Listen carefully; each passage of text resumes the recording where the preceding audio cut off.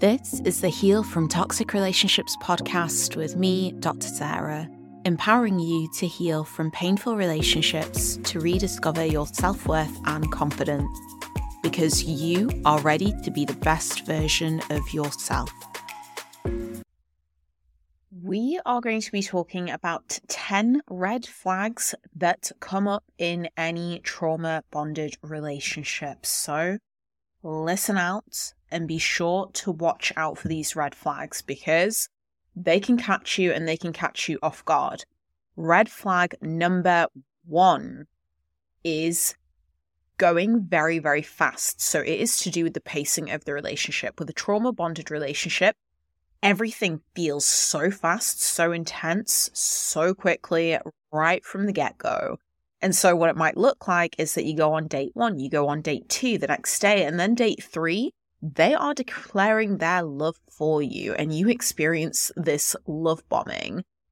But if you're somebody who is quite open, if you're someone who is anxiously attached, if you're someone who has already experienced historic trauma, and you are someone who is worried about how good enough you are, when you experience all of this overload of love, this overload of passion and attention, it becomes very attractive. And so sometimes it's really hard to see it as a red flag. Some other red flags may be that they want you to move in with them. They move in with you pretty soon after the start of the relationship, or they may be alluding to things like marriage or having children, having your future family together. And so everything may happen super fast, and it might be wrapped up in a nice little bow, suggesting that everything is beautiful, everything is magical and wonderful. However, this can be a red flag. So even though it might feel nice on some level, it can actually be a sign that this is a dangerous relationship, because realistically, how much are you really going to know and love and care for somebody after only having met them and been in their world, so them being in your world 72 hours? Has not been enough time for you to actually test out the waters and to see what life would be like if you were together long term. So this is flag number 1, going so fast. Red flag number 2 relates to communication. A lot of the time, the communication breaks down. So what does it look like? You will end up at some points in the relationship where you feel like you are walking on eggshells. It almost feels like you're treading water and you cannot say what you really think or feel. And that is in fear of their reaction, that they're going to be explosive at any moment. And so you really dampen down your needs and your wants and your desires. So you don't say anything. You kind of avoid communicating. However, the way that they can communicate tends to also be avoidant, but it tends to be avoidant in a really aggressive way. So rather than them being quiet like you, they end up shouting. There is a lot of explosive action from their part, and there's a lot of assumptions from them as well. And so therefore they may assume that you know exactly what it is that they're thinking. And so with that comes explosive criticism for why is it that you have not done X, Y, and Z that they have somehow conjured up. And so there is a lot of hostility and a lot of aggression within their communication, but also they're not communicating openly with regards to what is their stuff, what is going on for them, and also considering what is going on for you. Red flag number 3, you start doubting your view on reality, your perception on reality, and that is because chances are you have been gaslit. Actually, they have manipulated the way that you see reality, and when something happens that's quite difficult or challenging between you two, they come up with this rationale of, it's not like that. I don't remember it being like that. Actually, you remember it wrong. And so you really start doubting yourself, because after the gaslighting, after the manipulation, and then they present you with some form of affection and love, and when things start to calm down, you start to look back and you think, oh my God, yeah, like, was I really overreacting there? Was it all just in my mind? Or did this really happen? Did this really hurt me? And so you really start doubting your own perception of reality. Red flag number 4. they are critical of you. So there are moments when they criticize not what you do necessarily. So for instance, they don't say, I don't like you shouting, or I don't like you doing X, Y, and Z, but they criticize you in terms of your very core, in terms of your being, your personality, your persona, and your values. So for example, they will criticize you by saying, you're a bit stupid there. You're embarrassing there. You are shameful. You should feel guilty. You should feel bad about yourself. You're not good enough. And so the difference is that they are criticizing you as a human being, as opposed to something that you may have done that they are not particularly happy with, that can actually cause a difficulty, a disruption in your relationship. So for example, a healthy communication of criticism, although it's not really critical, would be something like, let's say if there was an argument in a relationship and somebody raised their voice, you could say to them, I don't like you behaving in that way. I don't like you raising your voice. And so actually that's constructive feedback, but it's also feedback on their behavior and not attacking them in terms of their personality, in terms of who they are to their core. Whereas a red flag of a trauma bond is you being attacked to your core. Red flag number 5, you justify their behavior.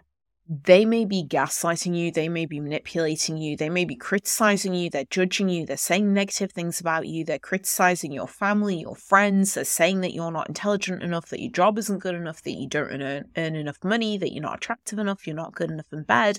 All of the not enoughs, they criticize you, they judge you, they're aggressive, they threaten to leave you, and yet you justify their behaviors. You kind of say, oh, yeah, you know what, you're absolutely right. Or they might do something that's quite toxic. They might do something that's really, really painful and hurtful. For example, they may cheat on you. They may sleep around with other people. They may be messaging other people. And again, you justify their behaviors and you say, oh, you know what? It's okay. I don't want to be the ball and chain here. I don't want to be too demanding. I don't want to be controlling over them. I want to be the fun girlfriend, the loving wife, the caring person, however it is that you want to label it. And so ultimately what you're left with is you are left with this sense of justifying them, justifying their behaviors that are actually really hurtful towards you. And it's almost like you're giving them a permission slip. You're making it look like it's okay. So you either minimize it or you justify it and you say, you know what? Yeah, you slept with other people. That's totally fine because actually I feel really bad that I've not been available for you. I've not given myself all to you all the time because I've been busy. Actually, it's my fault. And so with that justifying them, you also take on the blame. Red flag number 6. You always think about them and you always think about them with rose-tinted glasses. You fantasize about them. You always find yourself mesmerized by them, by memories of them, whether or not you are physically in front of them or if you are doing something else. And you only really mesmerize and you only really think about and fantasize about all the good things. And it's almost as though you forget about all the challenges, all the pain that is caused, all the pain that you've experienced within that relationship. And like I said, you see that relationship purely through rose-tinted glasses, as opposed to the reality that it is. The reality being is that, yes, you've experienced some level of affection, but then you've also experienced some level of aggression, hostility, and criticism. Red flag number 7. You just want to help them. You have this sense of urgency to always be there to support them. So even when they've criticized you, even when they've been hostile towards you, even when they've been aggressive, when they've been really angry with you, when they've been judgmental over you, when they have been really horrendous towards you, somehow to get over this hurdle, what they also may latch on with is that, hey, you know what? I'm really struggling and you're not helping me enough here. So, for instance, I remember one client of mine, she would always be experiencing her partner is very, very loud. So he would constantly be shouting at her and he would get really aggressive. And she once commented back saying, I don't like you being so loud. I don't like you shouting. I don't like you being so aggressive. And so the response from him was, do you think I like being this way? You should be helping me. You're not doing enough for me. And so all of a sudden what she was faced with was this blame that she wasn't doing enough. And actually the reason why he was shouting so much was because she wasn't doing her part in the relationship. That actually she should be doing more. And somehow it got twisted and she ended up taking the blame for something that had nothing to do with her and it was fully to do with him. And so you end up wanting to help the other person, even though that the other person has been the one who has been hurtful towards you. Somehow it gets twisted and the empath within you sees the injured part of that narcissist in front of you. And so you are just getting pulled into wanting to help that injured part as they shout out that they are struggling, even though actually you're being presented with a lot of the struggle you are being projected onto from their challenging emotions, from their difficulties. Red flag number 8. You are just not willing to leave this relationship. Oh my goodness. You're not willing to leave this relationship, even though you know it's toxic, you know it's harmful. You have been through the shouting, you've been through the arguments, you've been through the fights, the sleepless nights, you have been walking on eggshells, you've been really frightened. He or she keeps threatening that they are going to leave you.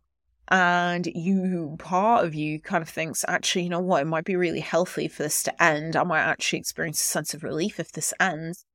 But at the same time, you are not willing to take off that band-aid. You're not willing to take off the plaster in terms of ending that relationship and just exposing whatever comes out after that.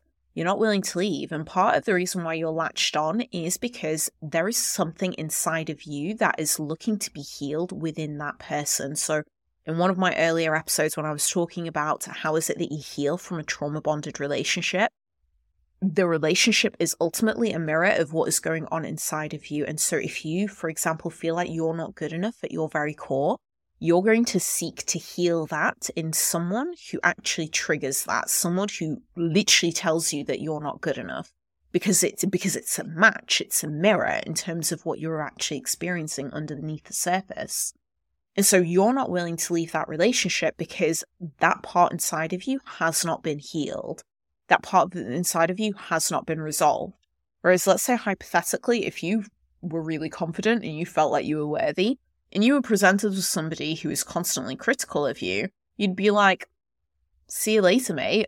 I don't want anything to do with this. And you would just leave and you would feel totally clean about it and it wouldn't never even be an issue. So your willingness to not leave this relationship is absolutely a red flag of a trauma bond.